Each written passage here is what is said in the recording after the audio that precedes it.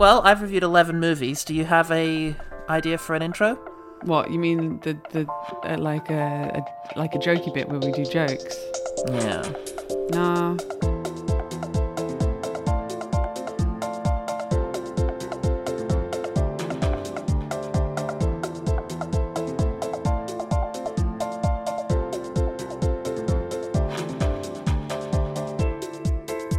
Da, da, da, da, da, da. Hey, you're listening to Jen and the Film Critic. My name's Jen Blundell, and with me as always is my film critic Paul Salt. Say hello, Paul Salt. Woohoo! There's a good boy. Gold coins for you. Yay! And as always, this is a Screen Mayhem podcast. Sure is. Sure is. Paul Salt. You've watched 11 films. I've watched 11... Well, I've watched many more films, but I'm here to talk about 11 films. Wow. Wow. Do you want to hear about Dersu Uzala, the Soviet Akira Kurosawa movie from the mid-70s? Yeah. I called your bluff. You little Death punk. in your eyes. The distance in your eyes. Look, if it's film and you're talking about it and I don't have to make any effort, yeah.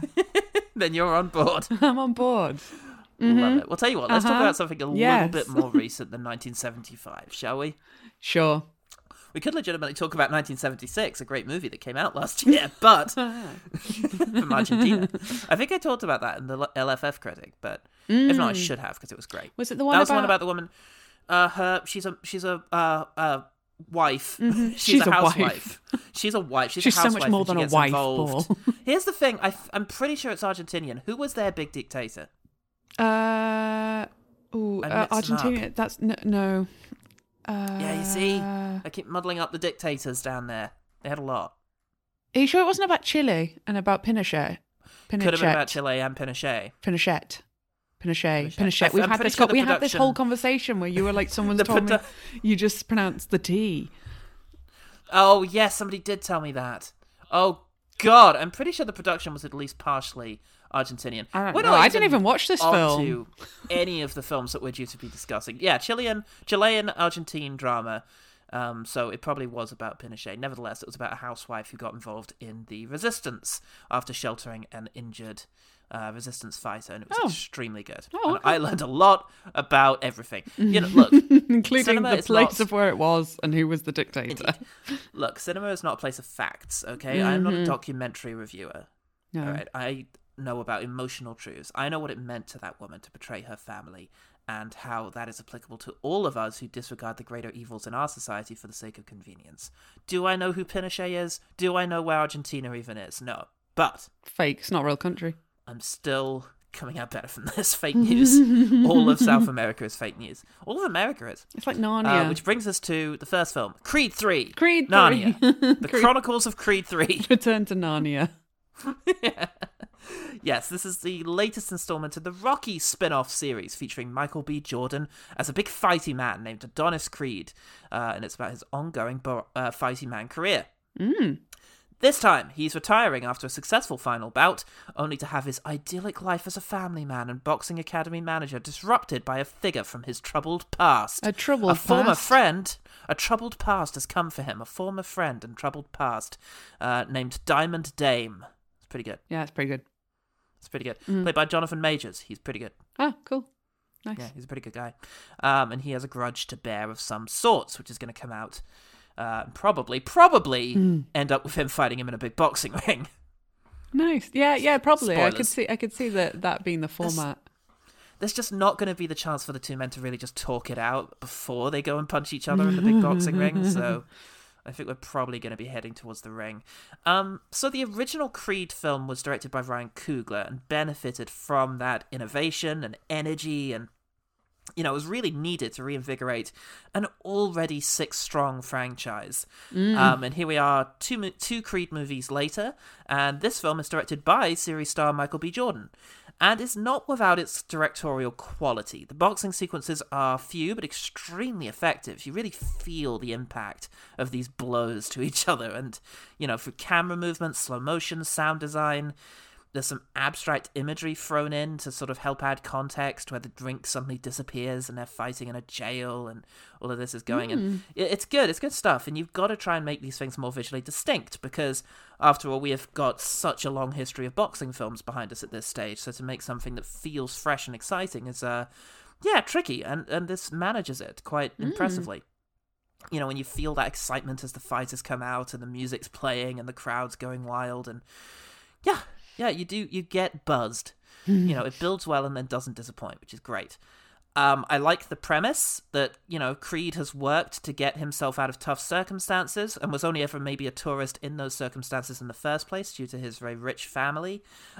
He's proven himself worthy of his birthright, but is still chained to the lifestyle and community that sustained and threatened him as a youth. It's nothing, I guess nothing terribly new, sort of sins of the past and all that, and, you know, I worked myself up to get away from this kind of thing, but they just keep pulling me back in. You know, it's any gangster thing more than anything else, but it's very welcome to see this franchise move away from its dependence on legacy characters, even if it does recycle numerous plot elements from earlier Rockies. Crucially, Sylvester Stallone is not in this due to falling out with the series producer, Irvin Winkler, and disagreeing with the cultural direction of creative direction. Not cultural direction, oh my god. There's one in it. There's the creative direction of Creed. Sly is not here. Which is a little conspicuous, particularly when a certain character dies and you do think, Rocky would have been invited to this funeral. Sure. He should have at least thrown away a line to explain he's in hospital or jail or something. But the real issue is one of involvement. It's an exceptional cast, especially Jonathan Majors, who really is promising to be that rarest of actors who successfully transitions from independent and art cinema to blockbusters without compromising on their range and their ability. He really plays Diamond Dame with this exciting, sinister air. He's willing to cheat and play dirty and scheme his way to the top in a way that I can't readily compare to a previous Rocky opponent, where they were, you know, always just bigger and tougher than the last guy, but this guy's scrappier. You know, he's like the Joker of Rocky opponents. He's just not going to play fair, and I like that. Elsewhere, the star-studded cast are fine at rendering a very familiar and somewhat rote drama to the screen. Everybody's believable enough, but the story just doesn't really hit as hard. Oh! I was paying Boxing attention metaphor. and I heard that. You weren't playing with your phone, honest. Well, my What were you up to? Were just you nerve looking- pellets. I was you're looking at nerve Googling pellets. Jonathan Major. Yes, of course. I think he's a beautiful man. He's very And beautiful, yes. He is in The Last Black Man in San Francisco, where he played an absolutely beautiful soul that I love a lot, and now he's playing very burly men. He's in this. He's burly. He's in, I noticed. he's very burly. He's very good and burly. And I like the way it withholds the thing. Like, it's the big selling point is seeing Jonathan Majors without his shirt on, so it goes a lot of the movie teasing you with that and not showing it to you, and that's, a lot of fun. But we can all see it. We can just Google it. Yeah, we can. And you're going to be seeing more of it because he's going to be in a documentary about bodybuilders soon. Oh, so. interesting. Yeah, so that's good stuff. I'm very excited about Jonathan Majors. Less excited about Creed 3. Because, the central drama revolves around this idea that Creed made a mistake in his youth. But it's not essential to his character, the mistake that he made. I won't spoil it here because they draw it out, but it's not a life-altering, character-breaking dilemma that he must confront and overcome to fix all of the problems in his life. It was circumstances, and it's resolved quite efficiently, once it actually is brought out to the surface. And there's an issue with his daughter that rehashes a story from Rocky V, i.e. is it okay to fight bullies, but that gets dropped without resolution. A big thing involving a member of his extended family doesn't feel fully integrated and just kind of happens, and it's just another way of taking responsibility for the misunderstanding off of Creed. I don't know, it just makes everything feel toothless. It's also just meeting a quota for a tragic death in the second act, which feels very arbitrary. And, the lack of drama can best be summarized by the fact that at the midpoint fight scene, because there's only 3 fight scenes, and in the middle one, it's one of Creed's fighters from his gym versus another one of Creed's fighters from his gym. Oh, okay. And then when the outcome happens, he's upset with that outcome. For some reason. That's the thing, is I just don't know why he's involved. Near the end, the announcers say that Creed is the underdog in this fight, and you just think, is he? Has that been established? It has not been really fully communicated why he's at a disadvantage here, nor why this fight is so important to him, really. other than the idea that he's going back to confront his past, but that's just not really successfully explored, I feel. The Rocky franchise essentially, it ran out of ideas after the first movie, really, because Rocky 2 is just a remake of Rocky. And then 3 is the same but more ridiculous, and 4 more so, and it just got sillier and sillier until the 6th one. Had dragons. The first at many. Yeah, the 6th one had dragons and time travel. He fought a dragon, he punched a dragon right in the face. It went back in time to the first Rocky. Punched a dragon. Met aliens. I might have been watching the Terminator movie and Game of Thrones at the same time. I don't know. Yeah. My life is hell. But yeah, the 6th one was the first attempt to return to the heart of the first one, as was Creed 1. Then Creed 2 got sillier again, and you kind of think, okay, maybe we're heading off into the wacky lands again. But no, here we are, back to supposedly the heart, and back to not really having anything new to say since the original Rocky. So, there's only so many ways you can be an underdog. Yeah. You can be too old, too young, too inexperienced, too experienced. At the end of the day, you're kind of just repeating the same beats here. And, Jordan wants this to be a new franchise, and his handling of the fight sequences does excite me, but if he wants these movies to have any real staying power in a culture, he's going to have to find something more to say about these very large fighty men. So, I'll give it 3 stars for being a good experience, but I can't say that this is a good or compelling drama. Yeah, fair enough. Yeah. It's a shame. Have you seen any Rockies? No, I haven't. No, not a single one. They're good fun. Yeah, I can imagine so. The first one it follows the same pattern that all of Sly Stallone's stuff did in the 1970s, then 80s, because in the 70s he made very socially aware action movies that had poignant things to say, and in the 80s he made sequels to all of those where he completely goes against the messages of them. Sure. Rocky was a scrappy underdog who didn't need to win, he just needed to go the distance. In Rocky 4, made in the 1980s, he goes to the Soviet Union and single-handedly wins the Cold War. It's very good. It's very good. And in Rambo, in First Blood, he's a terrified war veteran who is now utterly incapable of living in mainstream America anymore. And mainstream America doesn't want him back. It doesn't want the monsters it created. And it's a terrible condemnation of that system and the system that created him and the one that he's now a part of. And in Rocky 2, he goes to Vietnam and wins it. Yeah, he does. Yeah. I have actually seen the Rockies, sort of, because the Rambos. The Rambos, yes. They were played back-to-back on a long-distance bus journey I took across China. Amazing. And so they just... Why? I don't know, Paul. But they just put the Rambos on the TV. Oh, God. And they just played them.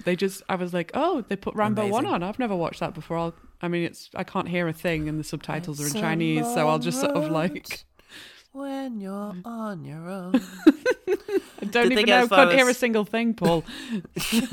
Did they get as far as the third one, where he goes to Afghanistan and teams up with a scrappy bunch of underdogs called the Taliban? I can't remember. Fight against Russia. I think they did, though, because it just, like, the first Rambo 1 ended, and I was like, oh dear, what they're going to put on now? It's probably going to be rubbish. And then Rambo 2 started, I was like, yay, we're just doing Rambos. Just straight Rambos today. That's great. What a curation. What a curatorial argument. I've had to sit with some bad films on in buses before. Amazing. And that you're stuck listening to. So having a bunch of Rambos play was not the worst thing in the world. But I can't say I truly watched it properly. Well, not as the way it was meant to be experienced. My real understanding of Rambo comes entirely from Son of Rambo. Oh, of course. Yeah. That's fair. Well, look, we're due a new Rambo. No, we've had our final Rambo, I think. We're due a spin-off involving a young kid of Rambo. Son of Rambo. Son of Rambo. There you go. Yeah, make a sequel to that. Make it a gritty, hardcore installment in the main franchise. Oh, yeah. So, if anything, though, can help you appreciate the pyrotechnics and personal stakes of Creed 3, it's the other big blockbuster of the month. Antman and the Wasp Quantumania. Okay, yeah. Yeah, I've heard noises. Paul Rudd is back as Antman. Scott Lang, who's adapting to life being exactly the same as it's always been, in spite of all the stuff that's happened to him in other people's movies, when suddenly he, his girlfriend the Wasp, Michael Douglas, Michelle Pfeiffer, and his daughter Cassie all get sucked into the quantum realm, a supposedly subatomic space that exists all around us all the time. But if it's subatomic, what is everything made of down there? And why do people always end up being in the same bit of it, when, in theory, two people sat next to each other shrunk down to the quantum realm would be light years apart from each other? Never mind that. Science. Science fiction. You're not meant to take it too seriously. Don't think about it. We're just doing metaphors. Of Marvel. Yeah. Oh, God. Essentially it functions like a planet. There they must fight for survival and face off against, Jonathan Majors again, who plays a terrible dictator named Kang. Why are they always called something like that? Because it was written in the 1960s. Oh, okay. Oh, right. Of course it was. Yeah, true. That makes sense. Zip Zap Zoom is one of the bad guys. Kang. There is actually a bad guy called Fing Fang Foom. He's a dragon. Wow. Yeah, I'm pretty sure he's racist. Yeah, it probably sounds quite racist. It does sound quite racist. Might have been in Shang-Chi. What's the one that they shout in Star Trek? Excelsior? No, there's the one that he's in. Oh, Khan. Khan, thank you. That's as soon as you said Kang, I was like, there's another guy with a K. Excelsior Stan Lee's catchphrase. I have no idea why it's Excelsior. Excelsior, he says. True believers. True believers, you're in for a rough ride, because the Ant-Man series has almost consistently been the most unremarkable example of where the MCU is actually at any given time. Yeah. And as such, it's quite a good metric to measure the failing health of the project overall. The movie was an Iron Man clone with some inventive action scenes. The second was a knockabout caper with a few emotional stakes, which summed up where Phase 3 was at the time. And now we have this utterly banal adventure movie that very closely resembles Strange World, which we reviewed back in December, in its aesthetic, imagination, and emotional depth, which is to say not much on any front. It's depressing to know just how uncreative this film is. You know, the technology to grow and shrink things, which is the meat and potatoes of the Ant-Man sort of series, you know, and the action sequences, has always been good for a few interesting gags. You know, shrink a car, chuck it, and then throw the thing that makes it big again.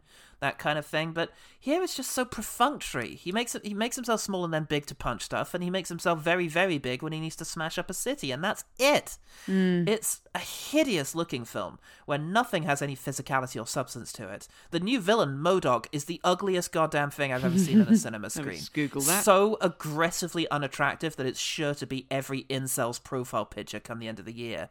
It's a gift to angry white men. And I hate it. I hate it a lot. I hated looking at it for the whole What's movie. it called? MODOK? Mechanized organism designed only for killing. Yeah, Jesus. I hate that. I hate it a lot, Jen. And I know it's meant to look bad, but... Oh, God. And you see his butt in the film. No, not his bum. Yeah, you see his bum. Performances are depressing. Jonathan Majors shines in exactly one sequence where he's allowed to be truly menacing. It's the sequence where he offers Michelle Pfeiffer to ignore all of the things he's just learned about him and simply go home and ignore everything. And it's menacing because Jonathan Majors is good. Yeah. Otherwise, he's just a shoutier Thanos. Evangeline Lilly, who plays the Wasp, she recently gushed to the press about how impressed she was that Marvel were willing to ignore her anti-vax activism that she's involved in. But their exact words were, "We don't care." And it's kind of plain to see why, because the Wasp has never been an interesting or central character in spite of her prominence in the title of 2 of these movies now. And is especially bland in this film in both writing and performance. She has maybe 24 lines in the entire thing.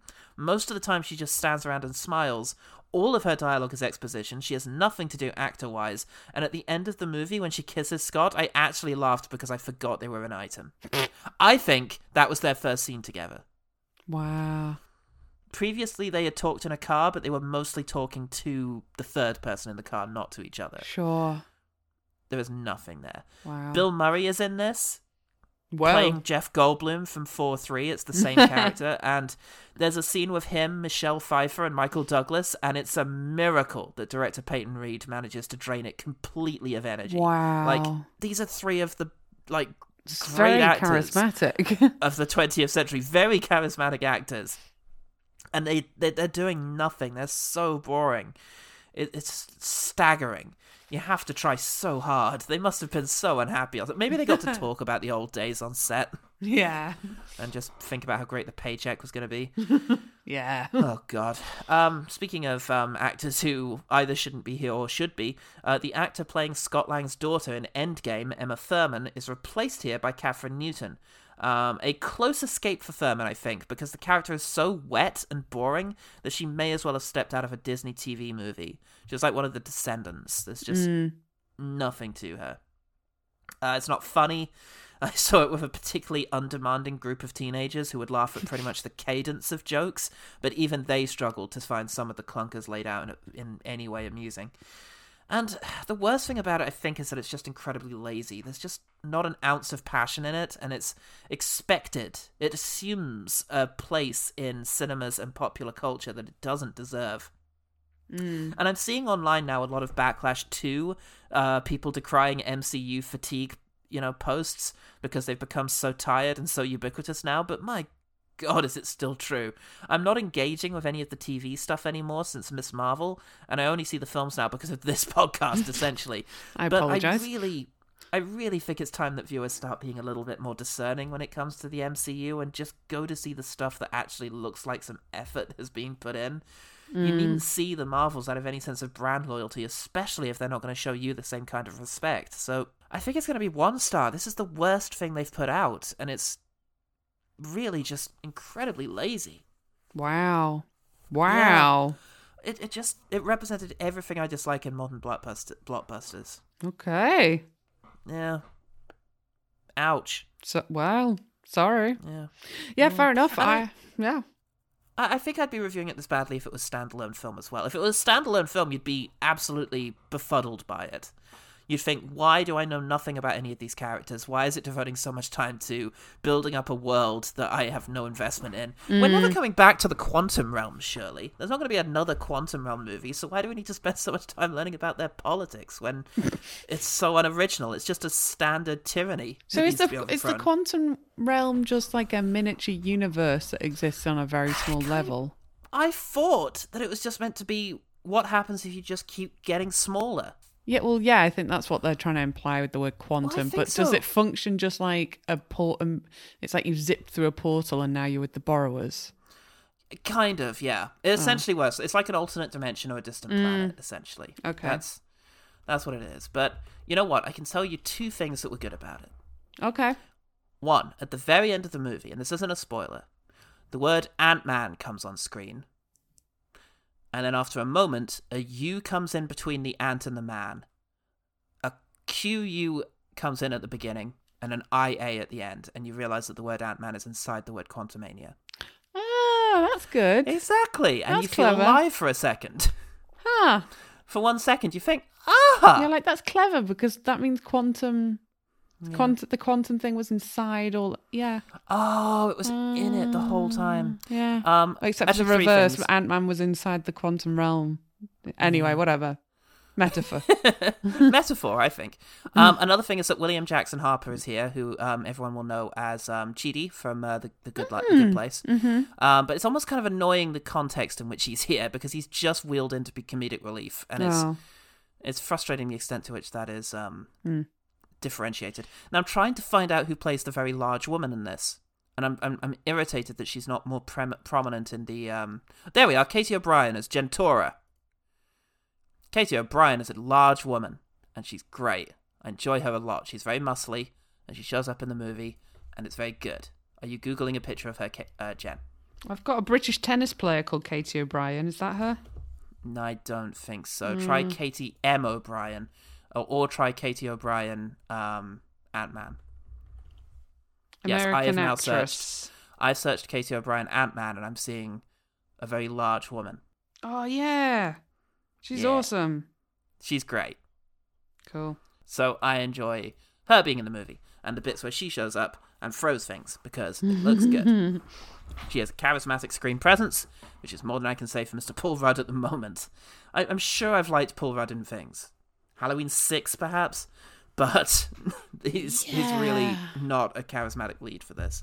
No, I remember quite enjoying the first Ant-Man.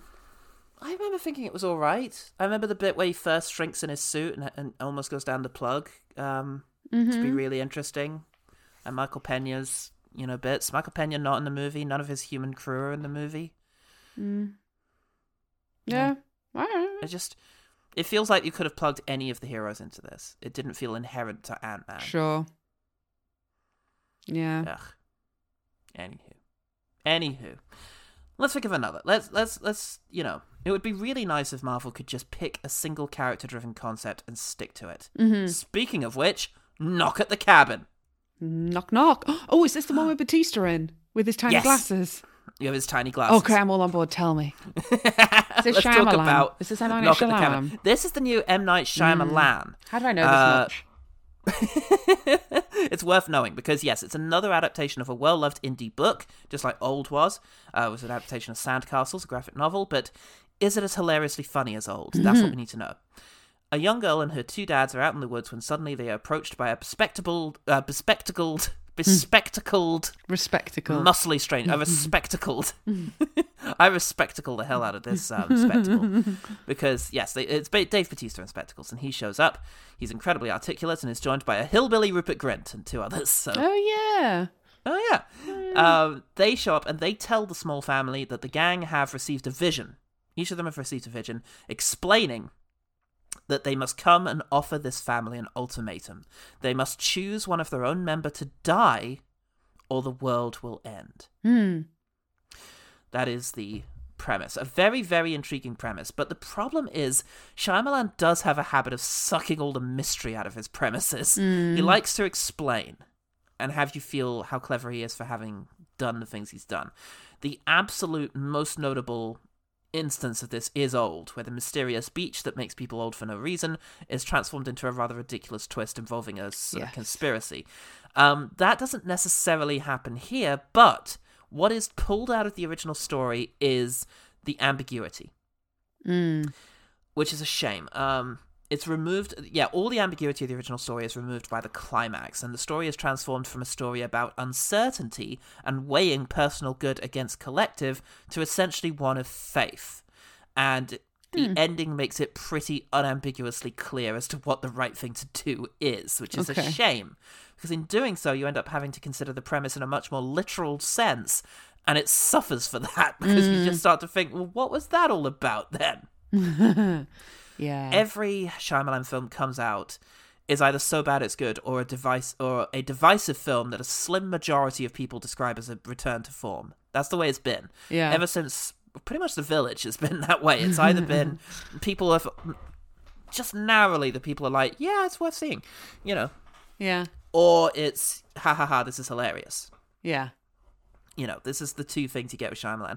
And unfortunately, I think those two things are working against each other here, and it doesn't end up on either. It's too silly to be taken seriously, and it's too competent to be consistently entertaining, so you find yourself just wishing it would just get a bit worse. As a thriller, Shyamalan's direction is too inconsistent. He doesn't understand well enough what makes a frame or a shot funny. It's something slowly entering into frame, for example, or a very long rotating shot of the characters. He just doesn't quite understand why it's amusing. So, as a thriller, the direction is too inconsistent. The characters make too many poor decisions and say too many inexplicable things because the dialogue is silly, but not quite silly enough. If there's one unambiguous strength here, something that you don't need to temper or qualify, it is Dave Bautista, who delivers an incredibly compassionate performance as this school teacher, and I think he was like a youth life coach who doesn't want to be the bearer of this news, doesn't want to be the executor of this plan, and is really devastated at the pain he's having to cause. Shyamalan knows to just stick a camera in his face and keep it there, because Bautista is very commanding in those sequences. Cool. And they are just the best in the film. Otherwise, I just don't think Shyamalan knows enough how to monitor tone and what makes his material special. So, I've given it 2 stars. That's not fair. Let's give it 3. Sure. Okay. It's 3 stars because the bits and pieces are there of a cult movie, but I just don't think he quite gets there. Fair enough. Yeah. I'm glad Batista did good in it because I love him. Oh, he did good. I love Bautista, and I think we all love Bautista, and we want to see him do well. Yeah. Fingers crossed for the continued success of Dave Bautista. Absolutely. Give him some good dramatic roles. Oh, God. You know, we got Dune 2 coming, but I imagine he's just going to remain a large, cool man. Yeah, true. We need him to get that rom-com he wanted. Yeah, exactly. I want to see him play like, or a dramatic lead in something very. I want to see him do real Remake acting. To Kill a Mockingbird. Stick him in it as Harper Lee. Nope, not even close. Atticus Finch. Jeez. What is wrong with me? I'm illiterate, folks. I've never read a book in my life. To demonstrate that, let's talk about. To demonstrate that further, let's talk about Cocaine Bear. Oh God, starring Dave Bautista as the Cocaine Bear. Now that's a role. That's a role of a lifetime. Elizabeth Banks, director of Pitch Perfect, directs this woodland slasher film based loosely on a real story in which a Colombian drug dealer ditched his cocaine load out of his plane, where it fell into a forest and into the paws of a bear. And straight up the nose of a bear. Straight up the nose of the titular Cocaine Bear. And that's just about where the similarities to real life end, because what ensues is a very contained but surprisingly sprawling slasher film and crime story that focuses its energies onto a handful of very impactful set pieces. You know, a week later on, and I'm just finding myself getting excited thinking about the ambulance sequence or the lodge sequence or the pavilion standoff. You know, consequently, I do think it has all the chances of becoming a cult classic in the long run. Oh, fun. That's fun. I can see people getting excited about it. And I think it's too silly to deter most like hardcore horror fans. It has some very compelling scare sequences that can be compared to, you know, other monster movies like Jaws even. But it's just silly enough that I think it has just enough of a dark sense of humor to it to get people in. Because that's what it has. It has those most exciting of elements. A propensity for alarming violence and a dark sense of humor. Once you prove you can do those two things, you know, you're looking at like recent Tarantino or Jeremy Saulnier or S. Craig Zala. It means you're having fun, but you're really on edge the entire time because you never know when a character's head might just explode. Yes. Okay.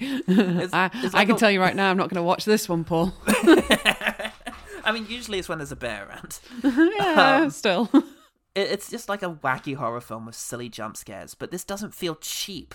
That's the best thing about it. In fact, it doesn't feel like deliberate provocation. It's not contrived, and it feels entirely assured. Banks is just a really safe pair of hands, it turns out, and I wouldn't have guessed necessarily beforehand. There's no lull. Every sequence earns its place, and notably feels absent from the story. Nobody feels absent from the story for too long. There's not terribly much to say about it. It's just a very simple and silly premise that's delivered in exactly the right tone and style. It delivers everything you want and is notable for being far more competent than you might expect, based solely on the premise. Yeah, I thought it was a really excellent film to see with a crowd. And to pick out a few MVPs, Ray Liotta is here in his final role, I think, and is really good. He's a really good bad guy for the whole thing. Great. Alden Ehrenreich is here from Solo. Having played Han Solo and had a bit of a career break from that, he's back and is really funny. Oh, what's his name? Ice Cube's kid. Ice Cube's kid. Yeah, Ice Tiny Cube's puddle. What's smaller than an ice cube? Hold on, Ice Cube's son. Shavings. O'Shea Jackson Jr., thank you. O'Shea Jackson Jr. is here, and he's great. I don't know if people remember him from, like, obviously Straight Outta Compton. He played his dad. Or what's it called? Ingrid Goes West. He was brilliant in that. He's really good because he's this big guy, but he's got this great sort of humility to him that I think makes him really charming. Yeah, I'm very fond of him. So I was glad to see him here. Who else is here? Isaiah Whitlock Jr. is in the movie. A guy who looks like he's gonna do his famous catchphrase from The Wire at every second he's on screen. He just has the look of him that he's gonna do it. And I think he kind of does it once. What is his famous catchphrase? I have not watched The Wire. I can't say on this podcast, so you can. I'd have to bleep it, and I'm not editing this. I assume that's a tasty sandwich. No, wait. It'll be something like, "Oh my gosh, a bear!" Yeah, that happens a lot. That happened a lot in Boston. In The Wire. Is that where? Baltimore. Chicago, Baltimore. Baltimore. But is that near Boston? Do they speak with? Is it the show that has famous strong Boston accents? Hey, give me a break, kind of. No, don't talk like that. Hey, it's The Wire. McNulty, get in here. McNulty, look, it's a cocaine bear. Da da da da da da. Stop looking at your Nintendo. Baltimore is in Maryland, Washington. It's not very close to Boston. No, that's the opposite side of the country, isn't it? It's not opposite, I don't think. No, it's not opposite, but it's just down the coast. You've got a New York and a Philadelphia in between. Maryland. Oh, okay. Yeah. You've got 3 states. You've got Pennsylvania, New York, Connecticut, Rhode Island, then Massachusetts, where you'll find Boston. Well, put it this way, if I tried to do the accent, it's right next door. And by right next door, I mean does not exist, because I can't do the accent. It's the East Coast accent. Get out of here. They talk like that all the way from Maine to Florida. They talk like that. Absolutely. Oh, God. Well, at the end of the day... 4 stars, by the way. 4 stars, great. 4 stars, it was great fun. I highly recommend Cocaine Bear. Well done, Cocaine. Aww. Aww. That little scamp. Speaking of little scamps, Marcel the Shell with shoes on. Yay. This is just a thoroughly heartbreaking little film from... I was meant to look up his name and I didn't even bother because I'm a bad man. Naughty. And I would have broken Marcel the Shell with shoes on's heart. Naughty. Why didn't you know my creator's name? That was an impression of Morik from the hit podcast. Quest Fantastic, yeah. Dean Fleischer Camp is the name. Fleischer Camp. He's the name of the guy who made this little movie, along with Jenny Slate, who voices Marcel, and is just incredibly talented because she also writes and produces the movie. Yeah. Marcel, he's a little guy. He's a shell with one eye and shoes and a little mouth. He lives in a human-sized house with his grandmother, voiced adorably by Isabella Rossellini, and they used to have a big family, but one day the couple who owned the house split up, and the family were accidentally taken too, except for Marcel and his grandmother. Aww. Oh no, so they stay behind and they muddle through and persevere, and he has in a number of ingenious little ways of getting on with his life, including travelling around the house inside of a tennis ball and using a mixer to shake a tree in order to shake loose little fruits that he and his grandmother had for dinner.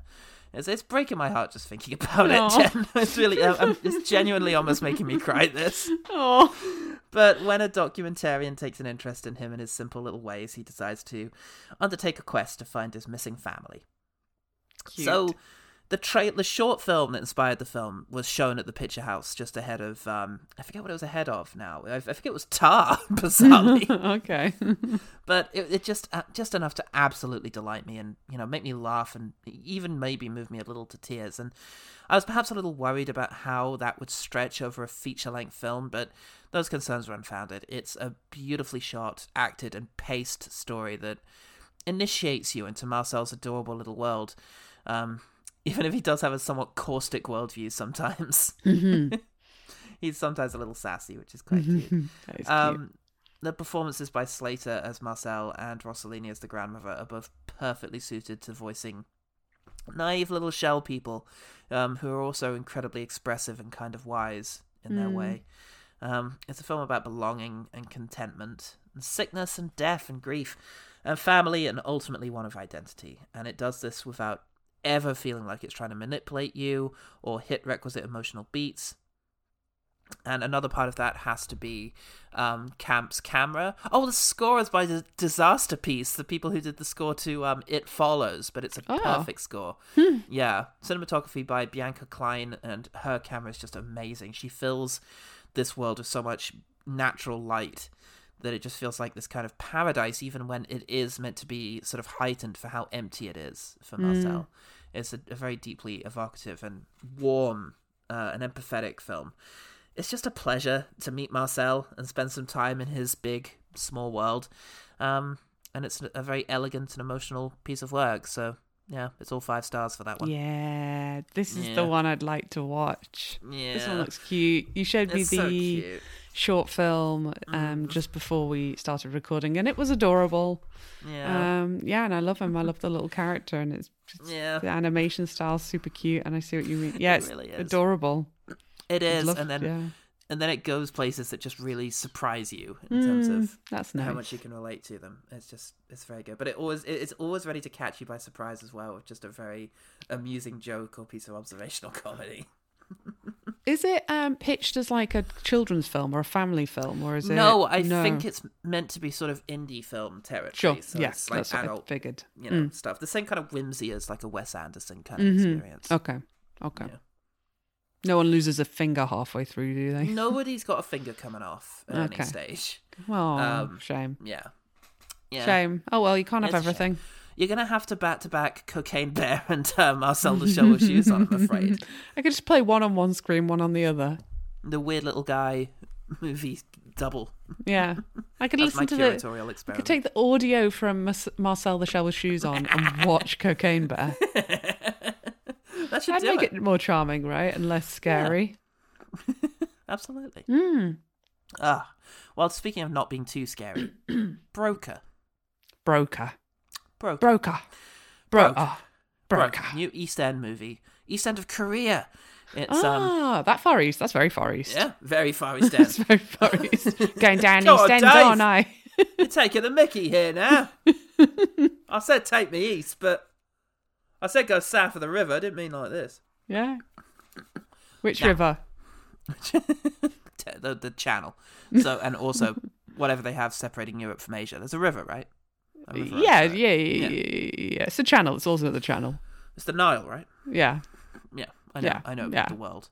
Yeah. So, Broker. A young mother, played by Lee Jae-hyun, leaves her baby outside of a church, a church-sponsored baby box that is intended as a safe place for mothers to be able to safely leave their children. A genuine thing that exists in Korea, controversially so.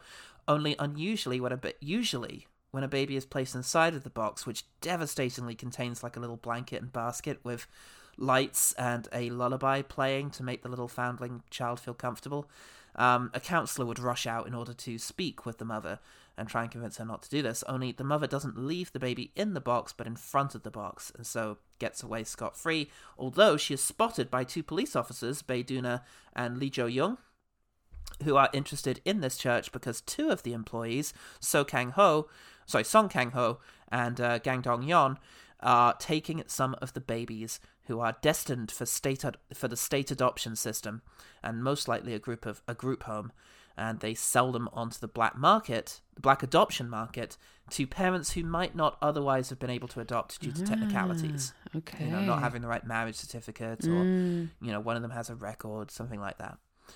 So these are our titular brokers. But they aren't in it for financial gain, but rather they are driven by deeply personal traumas to try and find the best homes for these abandoned children. But when the young mother comes back and demands a cut of the money that they're going to get, they find themselves on an unlikely road trip. Two brokers, one mum, a baby, and two tailing police officers who are always close behind, waiting to arrest them in the act of selling the baby.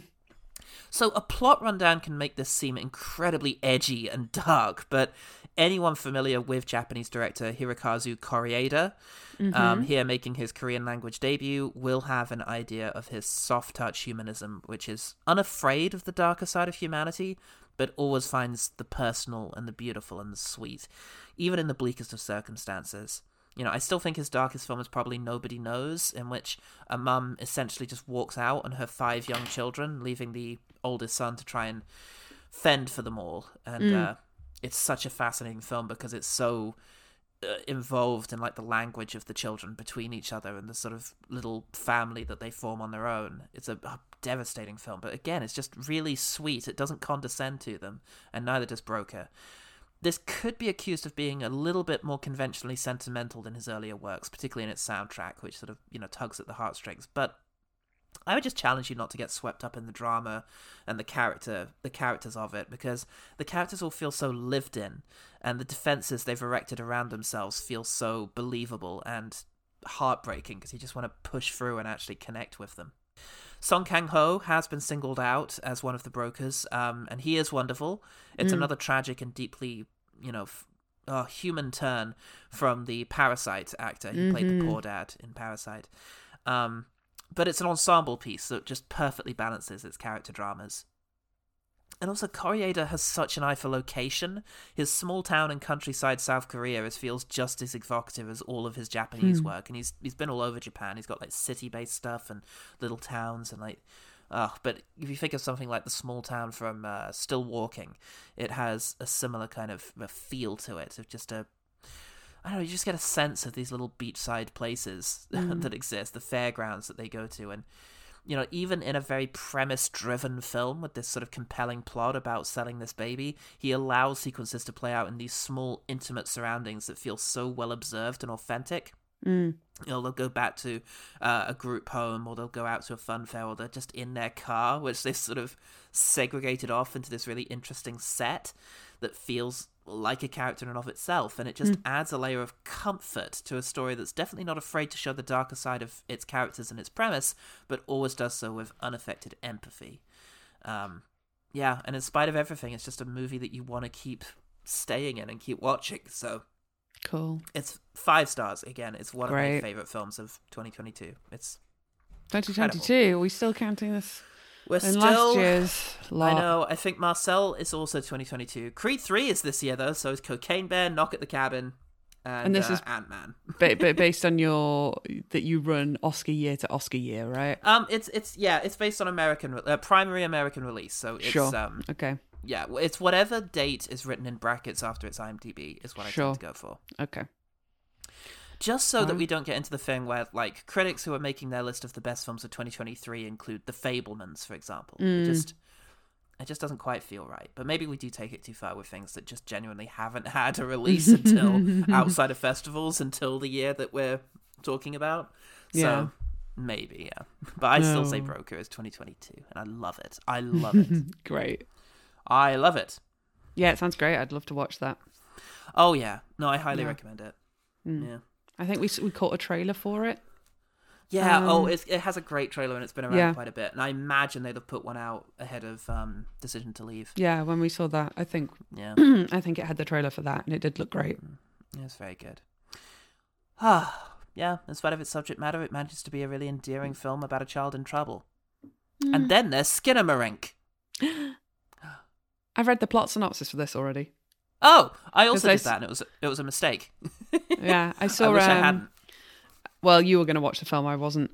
True. Oh no, I didn't read it beforehand, but I'll explain in a moment. Where did you see?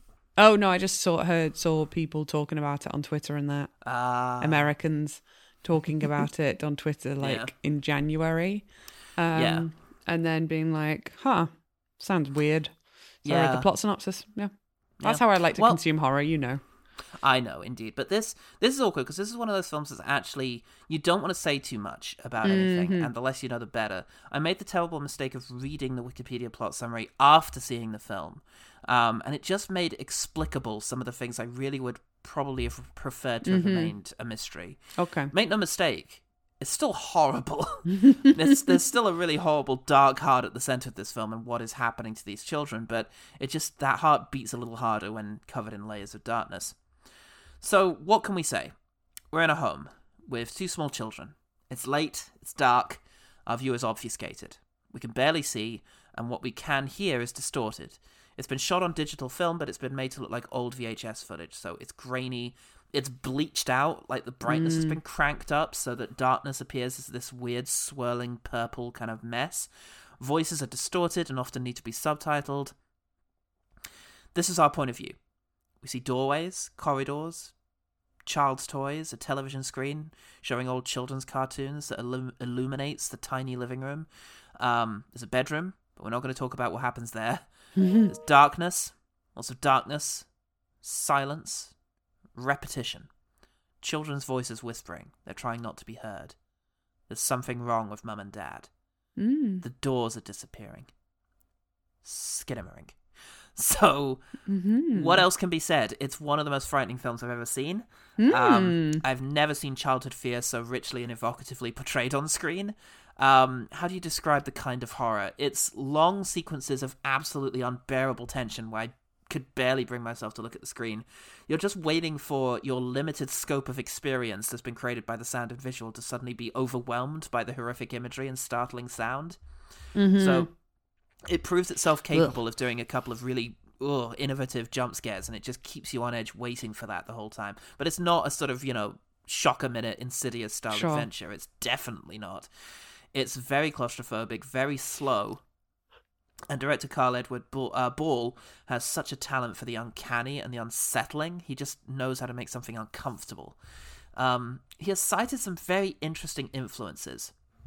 Some you may expect. He's talked about Kubrick and Lynch. But he also cites experimental filmmakers Chantal Akerman and Maya Deren. And it's not just art house name-dropping. You can see Akerman in the framing and the pacing of the piece, the long, slow takes and such, to make you sort of really feel where you are and the sense of disquiet that comes with it. And the Darren is all over the place in the editing, the experimental editing, the alarming surrealist visuals. Yeah, there's meshes of the afternoon and choreography for a camera. There's all sorts of feelings to this thing. It's just very scary, very original, very promising. And yeah, the final shot of the thing is going to stick with me for a long time, I think. It was absolutely horrifying. 5 stars. Yeah, troubling. Disturbing. 5 stars, no thank you. Fair enough. Makes sense. Yeah. Sounds creepy. I got creeped out just about you talking about how creepy it was, so I don't want to watch it. Yeah, I would recommend... What can we do here? Just let me see what it's like if you just do an image search. No. Oh, I will share... Can I share one thing? Because it's just... it's one Paul, of my favourites. This would It's be not just like that picture. time you made me watch someone get beheaded in that trailer. That was very good, but no, it's not You that. were like, it's funny. And I was like, sure. It's just the poster. Sure. Sometimes I think I know you, and then other days I'm like, remember that time when he was like, oh, there's something really funny at the end of this trailer, and someone got beheaded. They didn't get beheaded, their head just twisted around. Their head just twisted around and fell off. It's fine. Oh, I can't make it happen now. Oh, fine. What a shame. Here we go. Share I'm screen. I'm just getting more and more nervous. Oh Damn God, it. the screen's about to be shared. Okay, yeah, I see what you mean. The motion picture that shocked Fantasia. Which is the it's a film fest. Fantastic film fest. Oh, that's fun because there's also a belly dance festival that we call Fantasia, in London. That's fun. Yeah. I'd like to think it also shocked Fantasia belly dance festival. Some of these images are unrelated, but it's this kind of image that you're just seeing. Okay, Just yeah, grainy footage of like a kid sat in a hallway. that's terrifying. Yeah, it's really quite frightening. That is way more coherent than anything that's in Skinarmarink. You'd never see that much of the kids. Ugh. Ugh. It makes me think. I watched on my other hit podcast. We played a game called Something Is Wrong with This House. Oh yeah. And one of the influences that we enjoyed it very much. I was looking through the booklet, and one of the influences they cited was this video essay about places as sources of horror in themselves. Places that are haunted. Not places that are haunted by anything else, but that the place itself is haunted. And they were talking about a video game that existed, and the whole game was just walking around this house and picking up cassette recordings and listening to them. Yeah. And that's it. You just go into different rooms and find cassettes and listen to these clips, and it's all and even just watching clips of that was terrifying. Yeah. And I'm sort of getting similar vibes of just ugh. So it sounds very creepy. No, it's extraordinarily creepy. Yeah.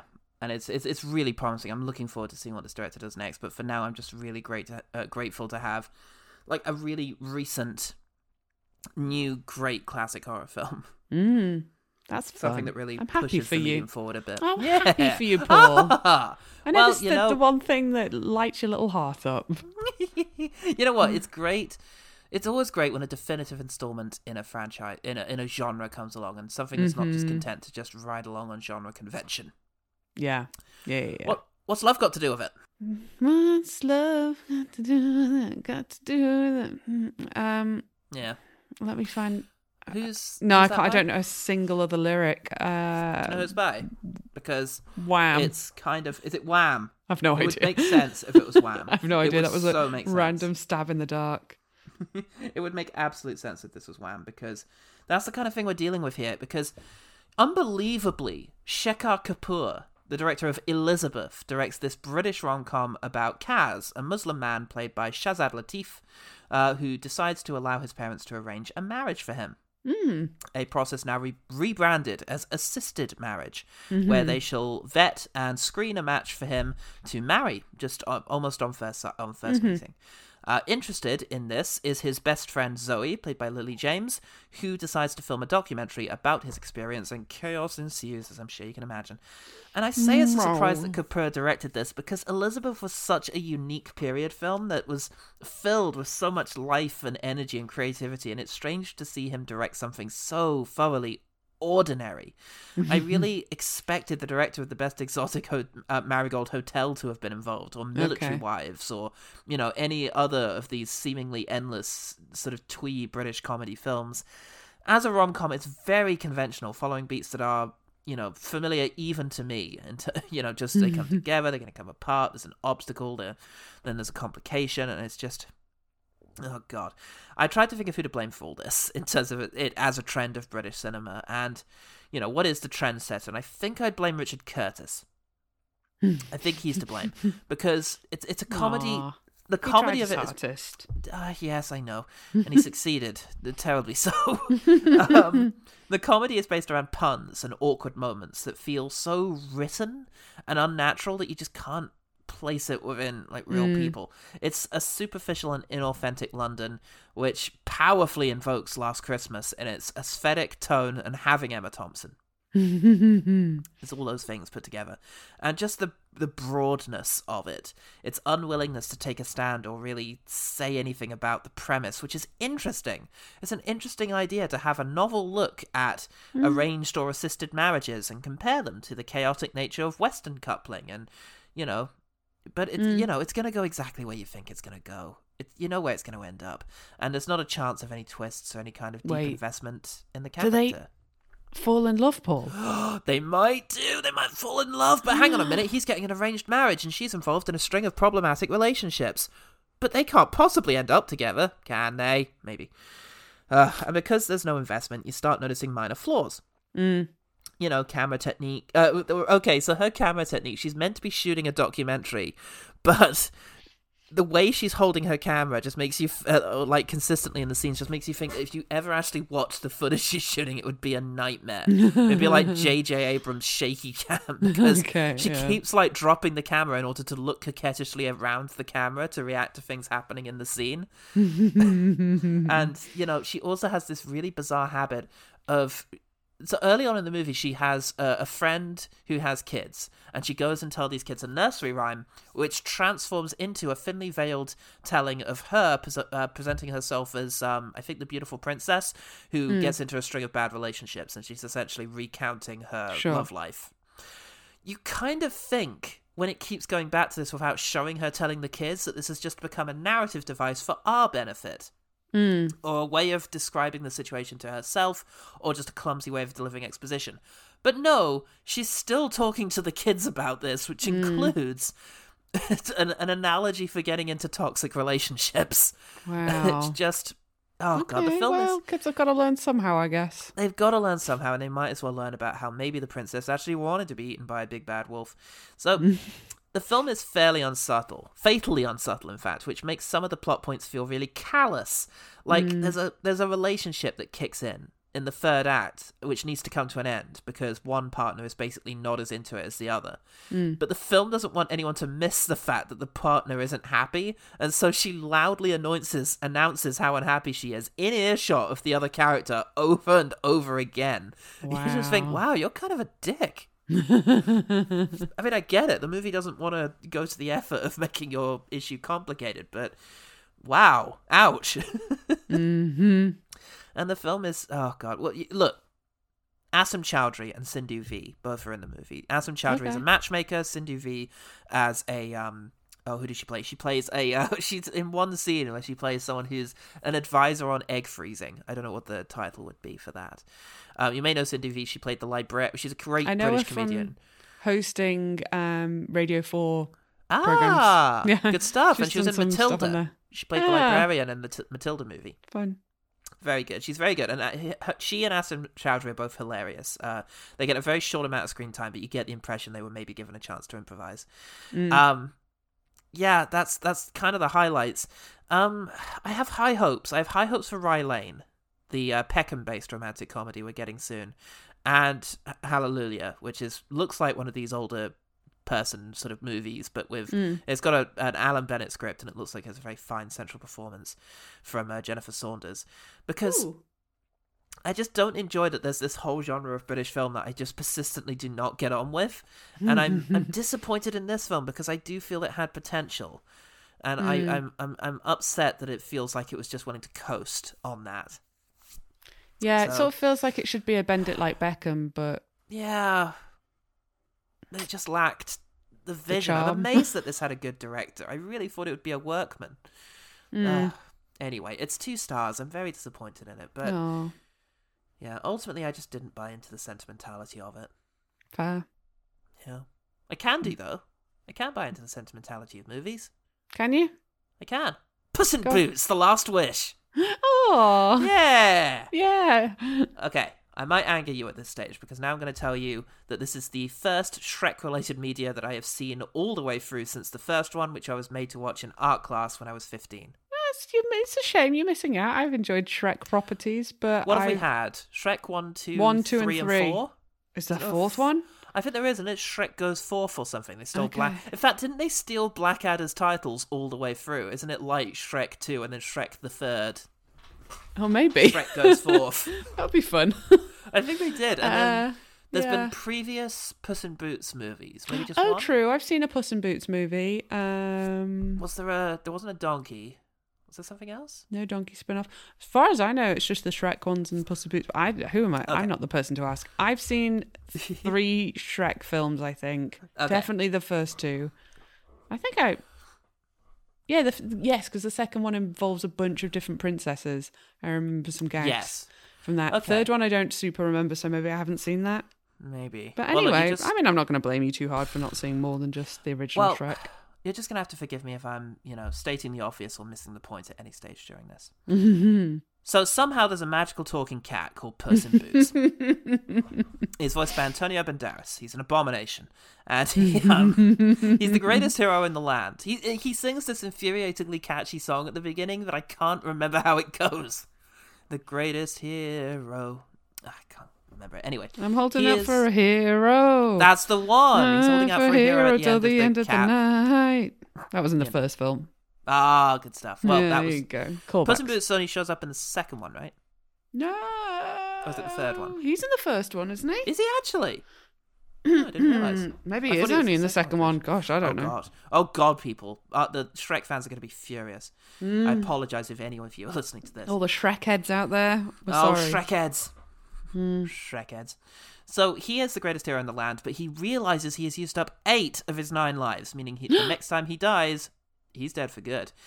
So he's soon being stalked by a menacing wolf figure, played by Wagner Morora, who seems to represent the inevitable end for Puss. Terrified, he goes in search of a fallen shooting star, which has the ability to bestow a single wish, which he wants to use to restore all of his lives. But he soon finds that he's facing stiff competition for the last wish. I get it. You see. So, it's a very cute and colourful animated film, but with a slight dark edge that I believe is characteristic of the franchise. Maybe, I don't actually know. But this doesn't feel anywhere near as obnoxious as I remember the first Shrek being. I've got to be honest. I remember all the pop culture references and the Matrix rip and all of that, and it didn't quite gel with old 15-year-old Paul. No, blame that one on 15-year-old Paul. First Shrek's great. Okay. It's got one of my favourite jokes from cinema in it. Was it? It's where they're doing. It's the little song in the machine when they get to Duloc, which is meant to be this perfect place. And it's really dumb. It's this little like animatronic of characters being like, "Please don't step on the grass. Clean your shoes. Wipe your face." And it's just so perfectly timed. I don't know. Every time it makes me giggle a lot. It's got lots of great jokes in that. It's a great film. I should go watch the Shrek now that I'm not a cynical teenager. I'm a cynical adult, and I might get more out of it. Yeah, so there's no pop culture references that I saw or stoner style gags. It's just a story of one cat trying to deal with getting old, because this is actually a story about death and being closer to it. Just enough so to scare the little girl next to me. There was a very young girl next to me who at various points would say, "I want to go home. I don't like the wolf." None of us like the wolf, little girl. But he's out there. The wolf is death, little girl. The wolf is coming for all of us. Everyone you love. Including you. You're young now. Yeah. Even you too will die one day. You've not met any children younger than you. Everyone you've met will be taken by the wolf before, and you will live to see it. Mommy! She's like, listen to him. He's talking truth. He's telling the truth. It was a single dad who had brought her, which I thought was fairly cute. He was just like really trying to keep her in the cinema. He didn't want to take the kid out. It's just like, no, it's all right. Look, you set my knee. Look, we can't go back because your mum will shout at me for taking you to a film that made you cry. So please stay and enjoy it. I thought Puss and Boots would be safe. I don't understand this world anymore. Let's go Cocaine Bear. Twist, kid loves it. So it's shooting up. It's doing some interesting stuff. But look, some of the voice acting is a bit dull, I'll have to say. Especially, well, only really John Mulaney. Who plays big Jack Horner? You know, the idea of little Jack Horner got big. Jack Horner. Mm-hmm. He got big, and he is such a fun character design because he's meant to be this like really effete kind of lad who's now massive. So he's got like the childish sort of British looking face, but he's now huge. He's quite fun. It's just a shame he just sounds like an American guy. That is good design, you're right. It's a good design, but That's very good design. He just talks like this, like Billy Crystal is how he talks, and it's just not quite fun. And it's not even fun in like an anticlimactic way, it's just not as fun as it should be. Conversely, Banderas is of course giving it everything he's got, which is amazing. And Florence Pugh is in it as Goldilocks. And she shows up having created like a gang, a mob, a crime family out of the bears who have adopted her. Oh, that's fun. That is fun. And Mama Bear is Ray Winston, and Mummy Bear is Olivia Colman, and they're both great. All three of them are really good. Samson Kayo plays the other bear, and he's fine. You know, but there's some very good stuff there involving them and that voice acting. I very much enjoy that he is referred to by his full name, Puss in Boots, throughout. I think that's very good. Except when he is called Senor Cato. Senor Cato. And I like that he's just a cat, and I like that the movie mostly frames him to remind you that he's just a little cat. Yeah, it's great when they just... Yeah, Puss in Boots is fun. Not on purpose, like even just when it's not on purpose, when he's just like a little dude in a hat, like in his little boots, and everyone else is substantially bigger than him. I like it a lot. And yeah, there's been a lot of stunning children films out recently, and it doesn't quite rank, but it's a lot of fun. I really enjoyed it, and I think it's a good little time out. So I think it's 3 stars.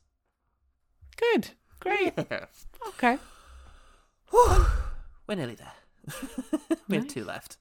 And you know, smash them together. Just I'll talk about them. Dual review. I'll just scream, and people can interpret it. Yes, so it's just lovely to see a film about finding where you belong, as is Blue Jean. Blue Jean, okay. You might know this. I think it was at the film festival. Yeah, it does ring a bell. It's quite a tough one. It's Georgia Oakley's powerful drama about a closeted PE teacher living up north in England in 1988. Yep, 1988 up north, just as Thatcher's horrible Section 28 laws are coming in. Yes. The specific laws of which prohibit schools from normalizing or promoting homosexual behavior, amongst other horrible things that they did. I think it was more generally about local authorities as well. So it was just every aspect of life was supposed to not be promoting homosexuality as something that was normal or acceptable. Yeah. 1986. Yay! Very near. No, 1988, literally within my lifetime, just. Mm-hmm. So, yeah, we've got this main character. She tries to keep her private and public life separate because she's got this job she doesn't want to lose, and her private life she doesn't really want to lose either. But she's beginning to feel the lines blur, especially when a shy young lesbian girl in her class sort of senses that there's something that they have in common. Yeah, one who is everyone else in her life is keen to point out that she is reminiscent of her. She doesn't see it, of course.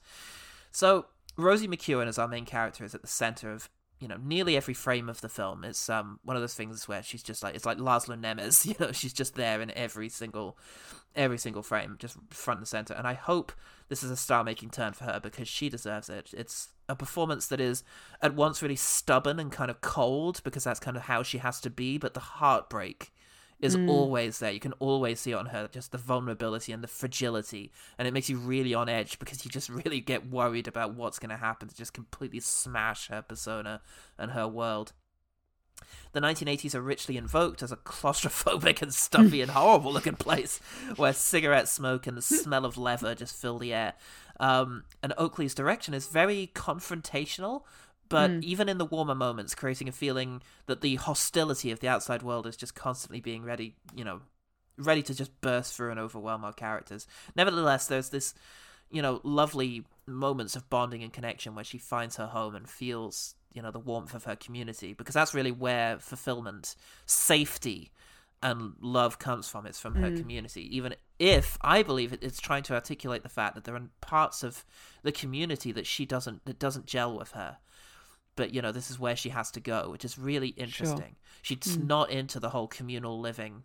She contributes like hell to, the pot fund that they use to, help young kids who have had to run away from their parents, for example, get set up.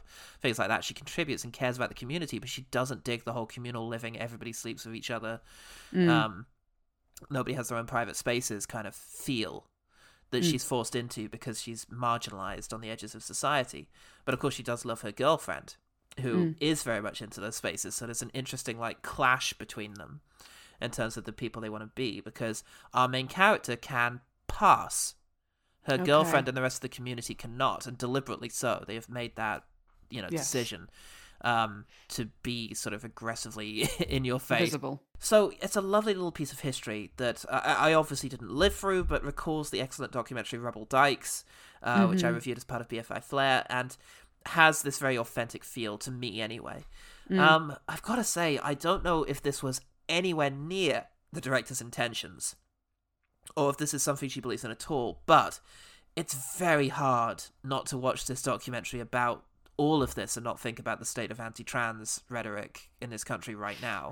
Well, there's definite parallels. There's so many parallels. Just watching this film about gay rights in the 1980s, the same old bigoted arguments coming out, and, we must protect children. You can do what you like, but we mustn't have it around children, and that people who deviate from the norm and must be untrustworthy, and, stereotypes and horrible, things being said, and it's the same similar kind of cliches. Well, a lot of people have made those exact points, that it's the exact same language that has been used in the past to demonize gay people, black people, pretty much any minority group, and we moved past that for the most part, at least it being socially acceptable to say those things, and now this is just the latest group down the line that, and it's just here, legitimized by a few noteworthy people, and here it is. It seems to be everywhere, and it's just horrifying. And the real horror of this film is seeing this competent, compassionate, and tenuously happy woman constantly under threat of having it all stripped away from her for no reason. And that's a reality for far too many people living today in all kinds of communities. So it's 4 stars. It's a really quite powerful piece of work that I really am grateful to have watched. But yeah, it can be a tough watch. Yeah, fair enough. I guess.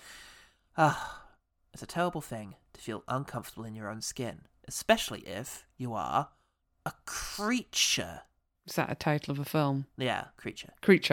Okay, cool. Okay. Just briefly on this last one, because I actually feel a little unqualified to talk too much about it, because what this primarily is... You're not a creature. I'm not a creature. I do come from the swamps. I'll get this one. I do feel at liberty to talk and review a movie about the lesbian experience of the 1980s. But But I I have don't no know. idea what this film's about, so I'm really interested to see what you're going to say. The reason is because this is a dance film and it's about ballet specifically. This is a ballet That's film. where you draw the line. It's because I just couldn't don't feel possibly talk about ballet. It's because I can't dissect it. This is like it's very cinematic. It's told with the language Okay. of cinema, but this is a movie that it has very little. In fact, I don't think there's any dialogue beyond wow. audio recording. This is purely dance. So Is this a film or documentary? Like a fiction? Or... it's a film. There's no narration or anything. Well, there's narration from Andy Serkis, but it's like, it's Nixon's. I'll explain. It's Nixon's commentary, message to the Apollo astronauts, and then it's Andy Serkis coming in to tell us that the outside temperature is dropping. That's what the narration is. There's no explanation. It's not like a following thing. This is a filmed, choreographed dance piece. Okay. Oh, okay. So it's a dance It is a piece. ballet. Yeah. I see.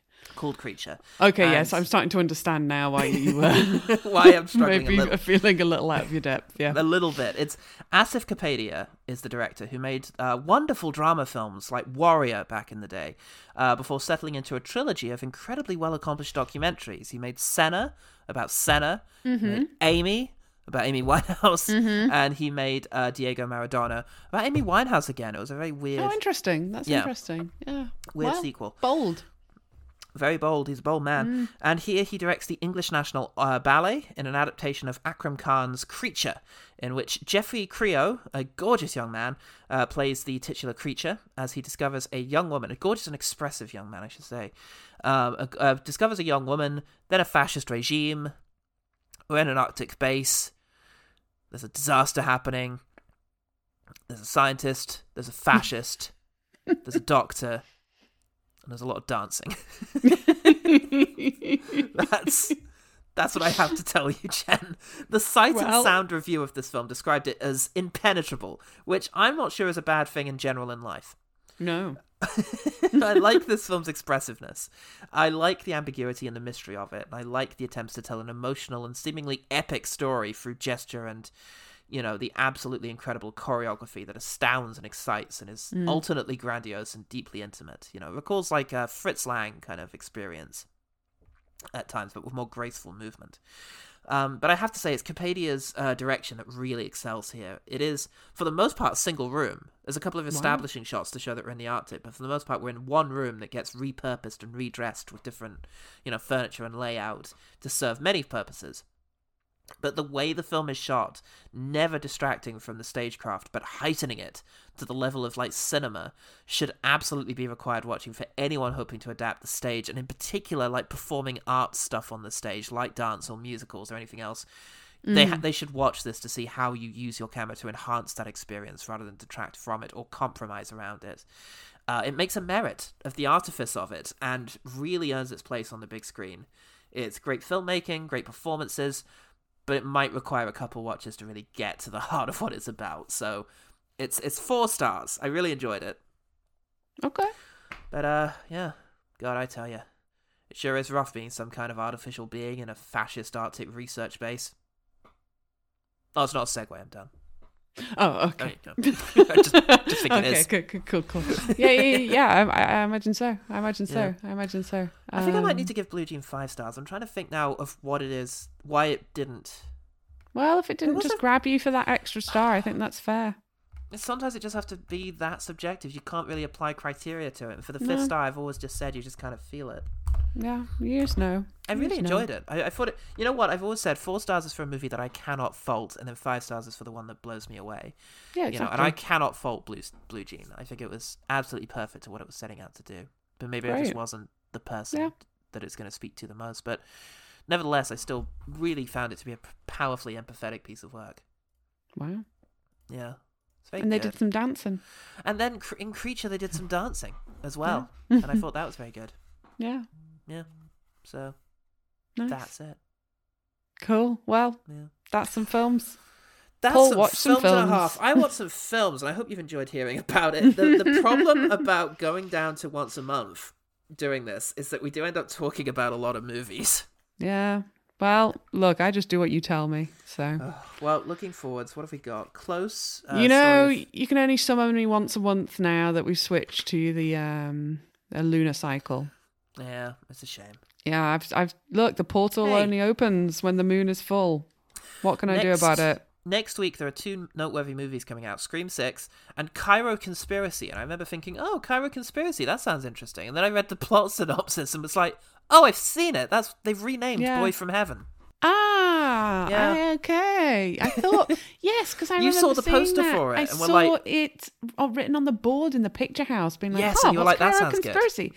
That's interesting. It's an Egyptian film that wasn't at the film festival, and I definitely would have noticed that. Yeah. I mean, the title makes sense. Yeah. It is a Cairo Conspiracy. It's a conspiracy set in Cairo, and it makes just more as much sense than as Boy from Heaven, Heaven. Yeah, it kind of does, really. I don't know. I came expecting some sort of delightful gay romp. And I went home not disappointed, but differently pointed. Differently pointed. It's true that Boy from Heaven does make it sound a lot jollier. It does, rather, yes. Yeah. Yes, that is a point, rather than a grim depiction of the mechanisms of the Egyptian state. Mm-hmm. Well, as the guy pointed out, it wasn't meant to be realistic or political or true or any sort of real commentary. True. Or good. True. Okay. Well, you made it seem very realistic. So. Oh my God. Yeah. Jen, there's some good movies coming out in March. Yeah? Yeah, we've got Rye Go Lane. on, give everyone a little treat. We've got Rye Lane, that rom-com set in Peckham that I'm looking forward to. We've got 65, where Adam Driver fights dinosaurs. Okay. Pearl is finally coming out, the long-awaited follow-up to X. I say long-awaited, it came out like 6 months after, but it's long-awaited for Britain because America has had it since like October. Sure. We've got John Wick 4. Yeah. Now I'm excited. And we've got D&D, which, dang it, I'm looking forward to. I am also going to watch it. A friend sent me a clip the other day, a friend who I've been GMing some sessions for. Yeah. Sent me a clip, and I was like, my instinct was to be cynical about it. I mean, I had heard, I knew of the film already. And then I went, you know what? Yeah. I am actually going to go watch this, I think. I think so. There's been a couple of hints in the actual thing that they are actually being a little bit savvy about the experience of playing D&D. And maybe it's just because they've listened to a lot of Critical Role or other podcasts. Yeah, but nevertheless, it looks like they're trying to capture that kind of magic in it. And that's more than any of these things have tried to do before. So excited. True, because it's not just a fantasy film. It shouldn't. If you're making a film called Dungeons and Dragons, it shouldn't just be a fantasy film that uses the same tropes that Dungeons and Dragons uses. Yeah, it should be about universal. Capturing what's specifically fun about playing a nonsense fantasy game that's mostly improvised with a bunch of your mates. Yeah, because that is what has become. There's D&D everywhere now. There's D&D episodes of various sitcoms. There's D&D podcasts. There's D&D in television, like Stranger Things. So. Hopefully now people have a better idea of what it is that people actually like about this stuff. Yeah. And we shall see that. Yeah. But until then, that's But mostly we'll see John Wick 4. Mostly John Wick 4. Even though it is now nearly 3 hours long, which is a worry. Is it? It actually is. I'm really worried about that. Why? Why is it that long? They've brought those cool dogs back from John Wick 3, and it's just going to be them for 40 minutes, and I'm going to be very happy. Okay, that's good. We need to go see that together, I think. Yeah, I think so. In a comfy cinema, please. Yes, we'll find a very, very comfy cinema for that, and we shall share our thoughts. Yeah. Ladies and gentlemen, may I present to you the end of the podcast. You've been listening to Jen and the Film Critic, a Scream Mayhem podcast. My name was Jen Blundell, and my film critic was Paul Salt. Say goodbye, Paul Salt. Woo! I think it was. Forget. What does Luigi say? Luigi. No, that's Waluigi. Yeah.